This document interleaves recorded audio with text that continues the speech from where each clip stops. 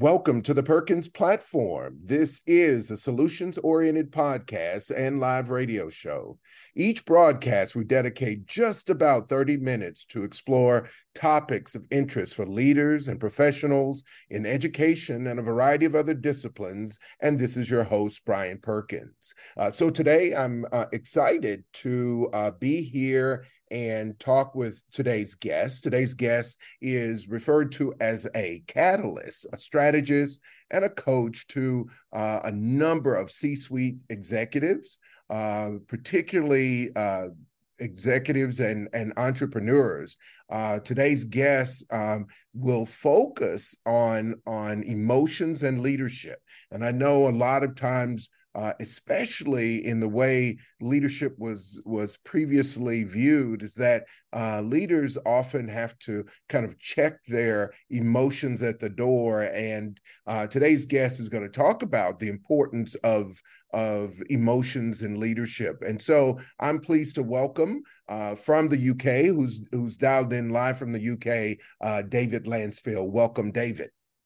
Thank you very much, Brian. Great to be here. Lovely. Yes. I'm looking forward to our conversation. Yeah, it's great to have you. And I've read a number of the pieces that you've written for the Harvard Business Review. And I know there are a number of other places where your materials have been published. And so I'm excited. I know that I've had some of my colleagues who've attended the London Business School, where you have also served as a guest lecturer. And so you certainly come with a real expertise in this area. And so, but before we start talking about emotions and leadership, tell me a little bit about your background and what actually got you here to where you've written a number of pieces, but where it's been a part of the advice that you've given to the individuals that you've coached. Yeah, thanks, Brian. So about 3 years ago, I made quite a big switch in my life to becoming my own, as you say, catalyst, strategist, and coach. I was a senior partner in a big consultancy, which I enjoyed. I sort of started as a postgraduate and worked my way up and stayed for 24 years, 14 years as a partner. And what became apparent as I got closer to some of these clients was that actually they were in pretty big moments, making big decisions, negotiations, deals. And yes, they've done the work, they've done the analysis, but actually it was how they felt, how others felt at the time that would in some ways make or break those moments. Mm-hmm. And so I was intrigued that although we talk about emotions a lot, increasingly about our own emotions in coaching, in personal development, and so the topic is not new, but how you apply it and how you understand it and how you frankly mitigate some of those emotions sometimes. In my work over the last few years in particular, it's become a bigger topic. And I think part of that is because some people have obviously struggled post-pandemic. Some people, we're in quite a fragile space. And I think rather than just sort of putting a mask on, shutting it down, or on the flip side, making it all about emotions, we have to be a little bit more skillful about how we understand them and how we, access them. Mm-hmm. Mm-hmm, mm-hmm. Well, I know that as you have heard, that I'm the director of a program at Columbia University in leadership, school building leadership, and for probably the past 17 years or so, we've had a major component of our program in what we call social emotional learning. And before that, I always refer to it as before social emotional learning became sexy in the common language around what leaders needed to be aware of. We have long held this position of that leaders need to know who they are, know who it's. So we hold at its front, know thyself. And so we spend a lot of time giving our candidates, our participants in the program, a lot of of assessments, and one is an emotional leadership assessment, where just to hold up a mirror, and we've seen that to be very effective around just exposing them to their own, like being aware of what triggers them, what drives them. And so part of what I just heard you say about the decisions that they're making, often even when we try to separate our emotional, how we show up emotionally, it stays there. So what would you say is the real impact that portion of your work has with leaders, that emotional regulation, if you will? How big is that in the work that you do? I think it's absolutely fundamental. I didn't quite realize, I felt as though I'm quite late to this, even though it's probably been there for quite a while. Yes, yes. But if you think about the big moments in a leader's schedule, in the day of the week, it could be a board meeting, it could be a big pitch to an investor. You can think of those big moments, and I think people are more, through your good work and others, more aware of themselves. The question I've been asking in my work and in my writing is, okay, so you know yourself, what does that actually mean in that moment? Say, for example, if you're just about to launch a big initiative, you might be a big deal, a big partnership, or doing a big acquisition, and you know yourself, or perhaps you know of somebody else, you are overly confident as a person. You're bullish. You think the best. You think everything's an opportunity. That can be motivating. It can be, it's great to have somebody like that who's around, very positive. The challenge is that obviously you may be too bullish. You might not be thinking rationally about it. So the real exercise I try and do with people is to say, okay, so you know of yourself, or perhaps others have given you feedback or advice that you are overconfident. What can you do about it? Sure. And I think that's the gap. And what you could do about it, for example, is having literally somebody in the team around you who's perhaps more cautious. Or perhaps you could look back at some of your previous initiatives or big decisions and look back and say, okay, how did they turn out compared to how I expected them? So it's the actions you can take, not necessarily just to repress your emotions, but if you like, use them to the best. Because being overconfident can be motivating, but can lose you money. Right. He's trying to get the balance between the two. Sure. And so you have said you think it's fundamental. Do many of your leaders recognize that up front? I have coached a number of leaders, and often I have found, I think about one client that I had, and I was often going back to, but you have a choice as to how you respond to that. So yes, that's what they said, but you can respond differently. And it's almost new to so many people about examining their emotional response to things that don't go well, for example. Yeah. I find that some people, if you like, risen through the ranks and done well in life, and frankly not had difficulties, professional or personal, or perhaps have come from quite a narrow lifestyle. Yes. And perhaps they haven't had struggles, or they haven't had difficulties.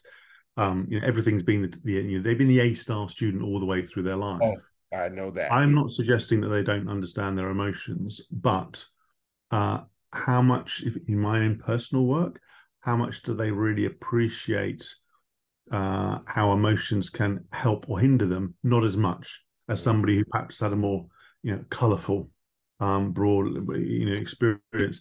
And this is about going from recognition, which for many people is a foundation that they haven't invested in, and sometimes that's, if you've got a great leadership team around you, perhaps you've got your own coach or mentor, perhaps it's somebody in your personal life who gives you a sense of who you are.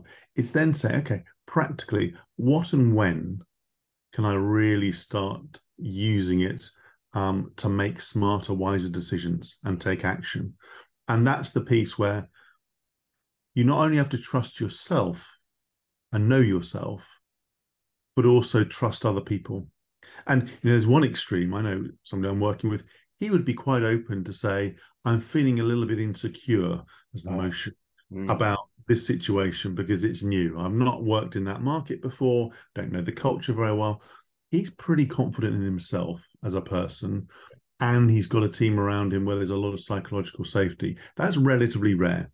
Yeah. In other cases, it's, if you like, asking the right questions of others and surrounding yourself with people who amplify you, compliment you, or in some cases challenge you, without saying, "Oh, by the way, I'm a control freak," or I'm the really overconfident one, or the insecure one, or the other emotional sort of things that come up.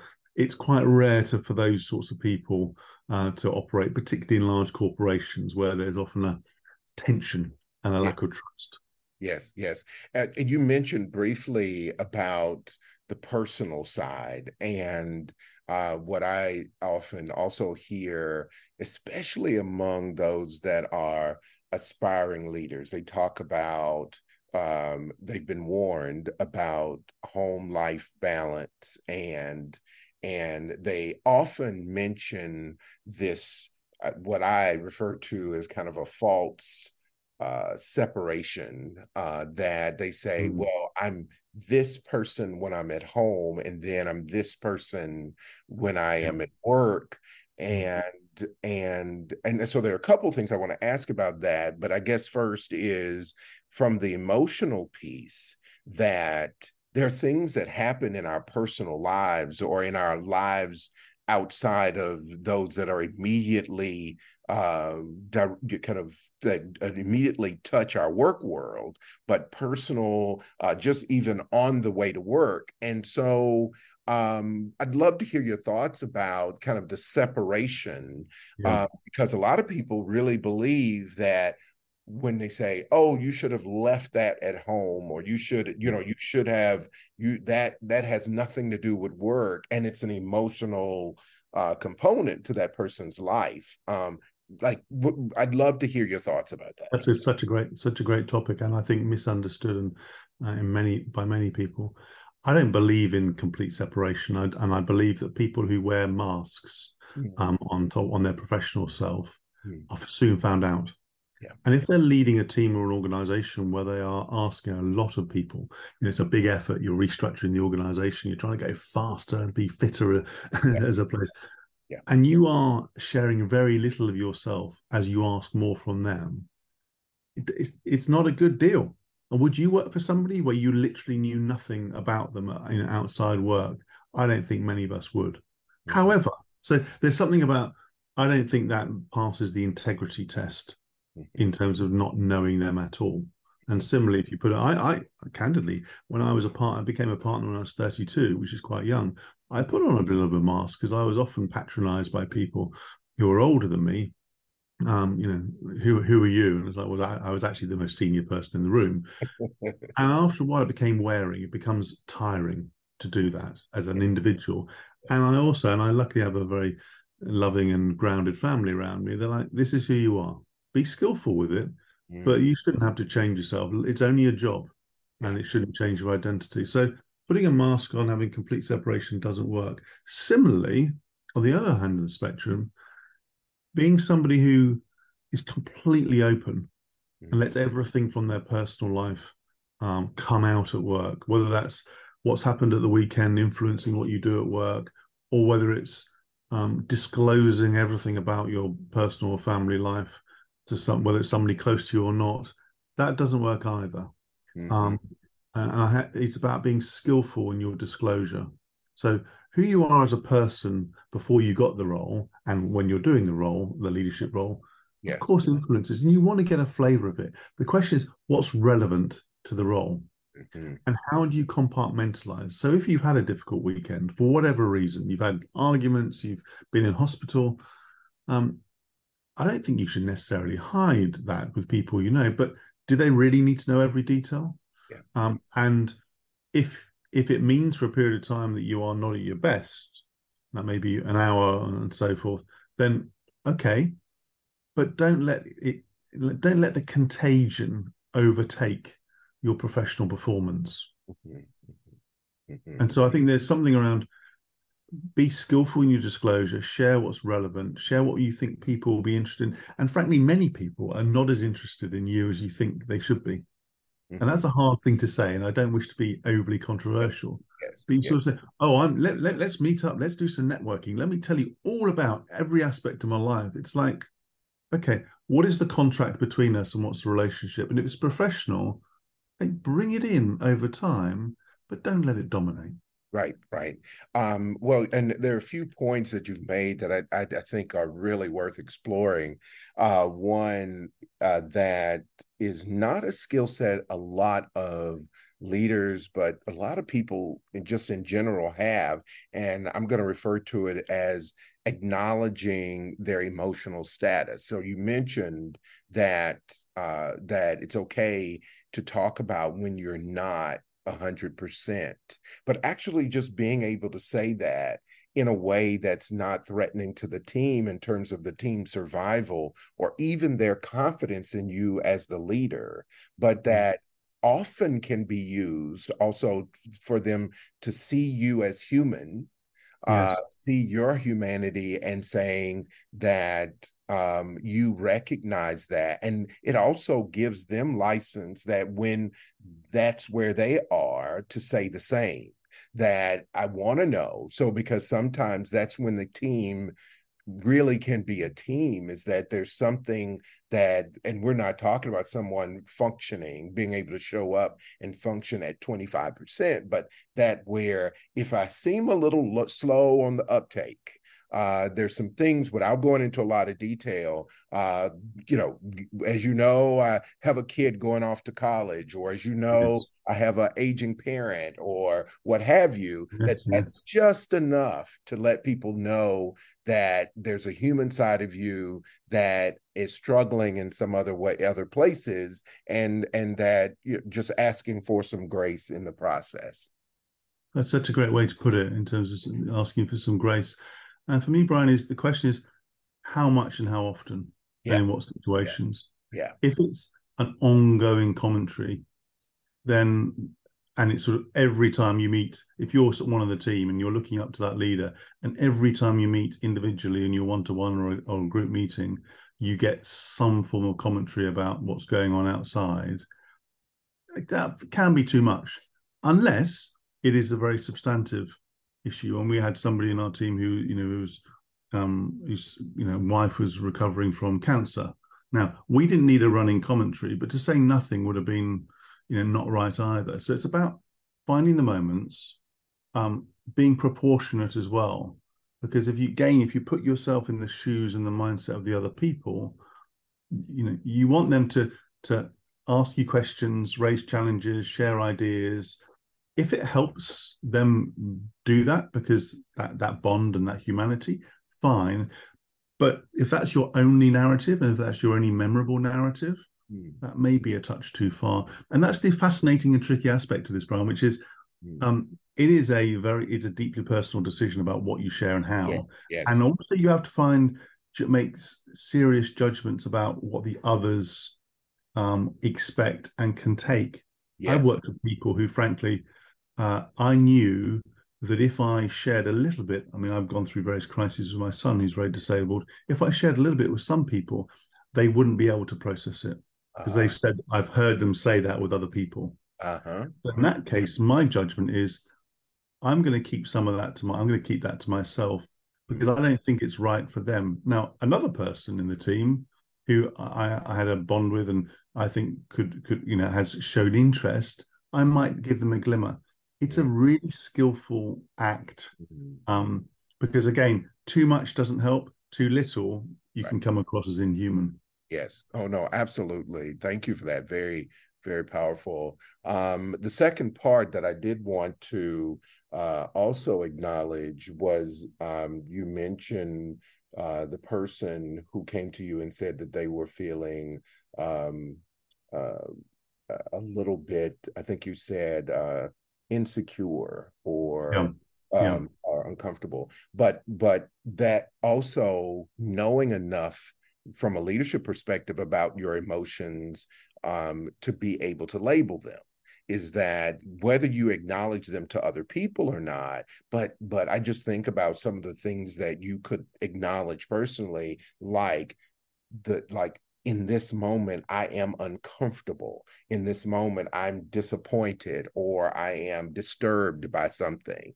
Just Yeah. being able to reflect on that and label it. I know personally that when I've been able to really say, and kind of reflect on what I'm feeling, I can get at the root of, well, that doesn't have anything to do really with what was said. It's more about what I brought to it. And then I can deal with that in a different way. Yeah. So I think that's something. What do Yeah. you advise about, leaders, aspiring leaders, to be able to get to that space? Is that something that Mm. someone works with you to process, or are there things that one can do to get better at that? Yeah, so I'm a big fan of doing situational work. You Mm, know, we're preparing for something, or we're in the moment, or we're reflecting on it afterwards. So it's mm, real, tangible, rather than just something esoteric. And so the labeling thing works very well. I'm a big fan. I use that, and that's all around creating some distance. mm, It's like if you're like looking, if you're behind you and looking over you and saying, okay, what is that person thinking or feeling at the moment? And of course, it's you, but it's trying to create a distance. It's trying to create a bit of a like you're trying to invoke some wisdom side of you where you can be a little bit dispassionate to say, yes, that's how I'm feeling. Okay, I have some choices now, and I'm a strategy person by background. I have some choices now. And one choice is to let that overwhelm me, right? Just let it go. It's not necessarily a choice, but you could do. Another one is, and what does that give me? Well, in most cases, it limits your sphere of thought. It gives you tunnel vision. It narrows you because you become overwhelmed with a particular emotion. Or I can sit with it, realize I feel a bit uncomfortable, and then I can start triggering some options. And mm, that's where and it's all around tricking optionality intentionally. So I'm feeling insecure in this moment. mhm, Okay, I'm not going to talk about it because I don't feel I've got that trust with my team in one scenario. But who, when I work with them, brings me up? mhm, Who's the person who potentially knows something I don't know? You start looking at options and actions, and that's where the power of recognizing your emotion and actually using it as fuel to do better work rather than actually limiting you. mhm, mhm.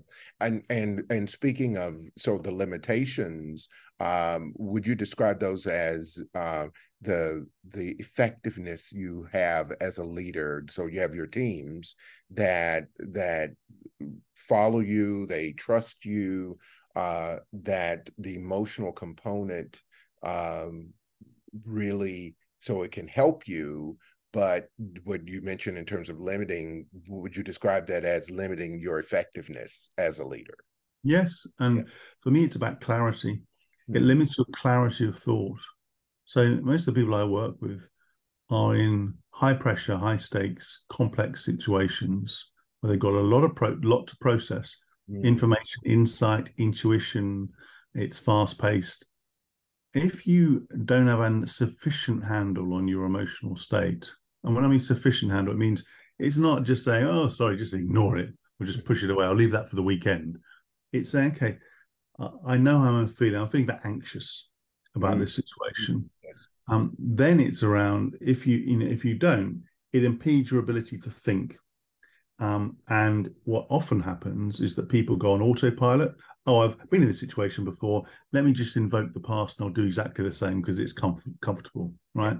Yeah. That's past is not a great predictor of of the Yeah. future. So Yeah. Yeah. autopilot comes on.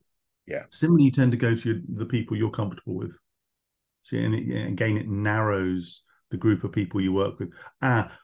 These are the people who, frankly, will make me feel good, as Mm, opposed to the people who inform me.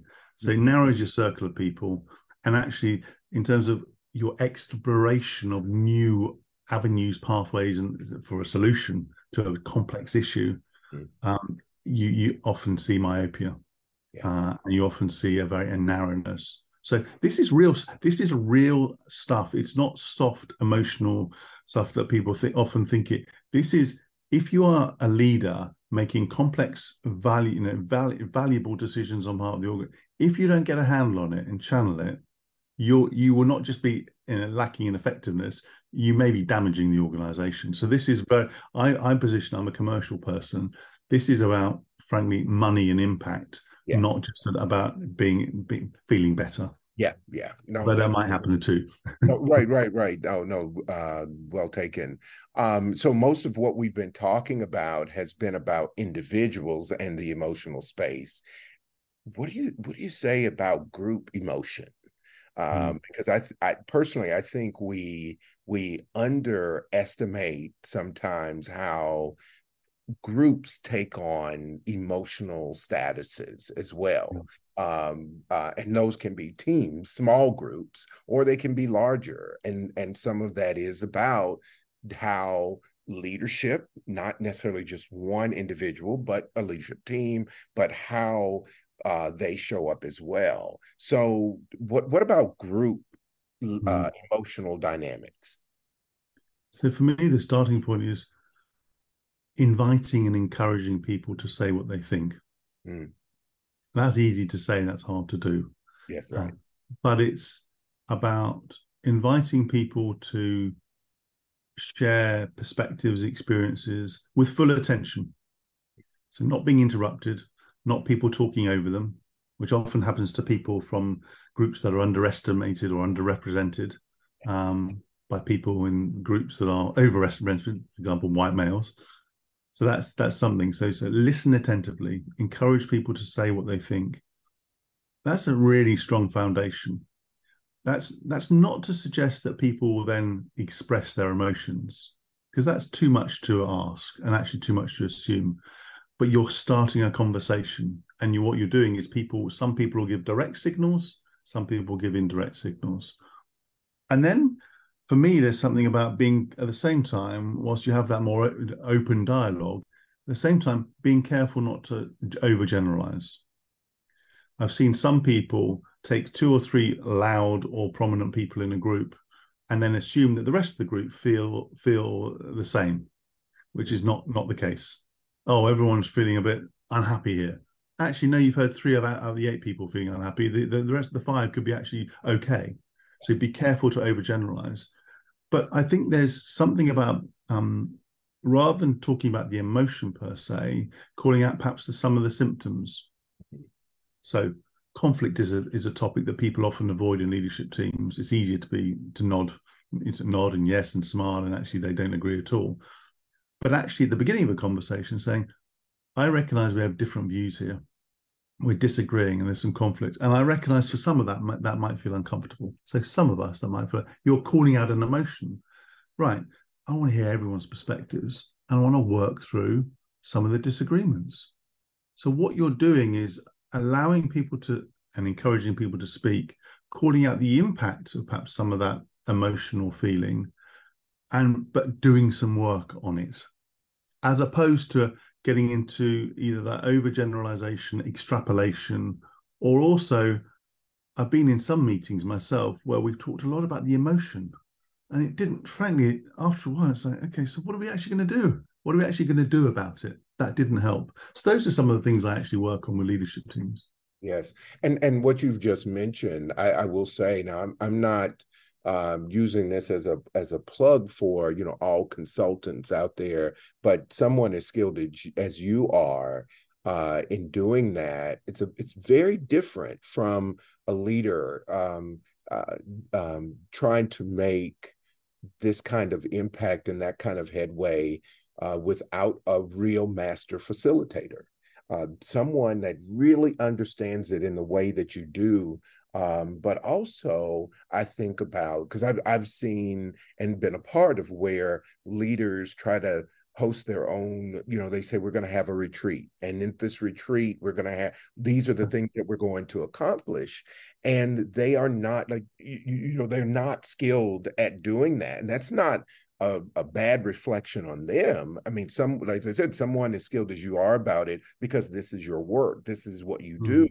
and you've made great effort to understand it at a very deep level, but also you have experience of other organizations and other situations that you can bring and hear things that, this is an indication of X or Y. So I do think it's worth saying here that where organizations can, and there's a need to explore these areas, that someone like yourself, or they identify someone with the real expertise to do that, bring them in and let them help, where one, the leader can be a full participant, and not be biased in any way, but also really be able to capture what's happening and really make a difference.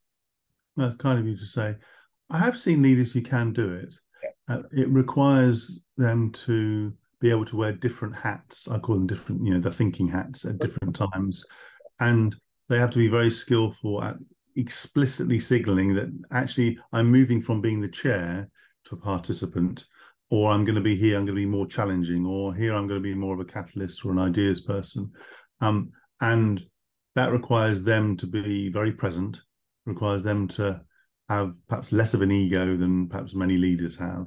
But it is possible. Yeah. I think that the key thing is that to separate out your ask of the team around you from any sharing that you do. And let me explain what I mean by that. So I've seen some people say, I'm really angry about this, or I'm very upset about this topic. And then they explain it, and people say, I knew that already, but you're just telling me anyway. But then they invite others to share how they're feeling about the topic, and it's too much too soon. I see. And so there is something about how if there is a level of tension in a leadership team over a period of time, it's looking at it analytically and forensically and saying, what are the most effective moments I can use as a leader to call it out, express it? So one example would be, I worked with somebody who, he said in a speech that had nothing to do with the topic at all. It just came out, he said, I've often felt like an imposter in new leadership roles. It just came up in the topic of a broader speech, but it was a conscious act, I learned afterwards, to just send a signal of, I'm human, and actually I have feelings too.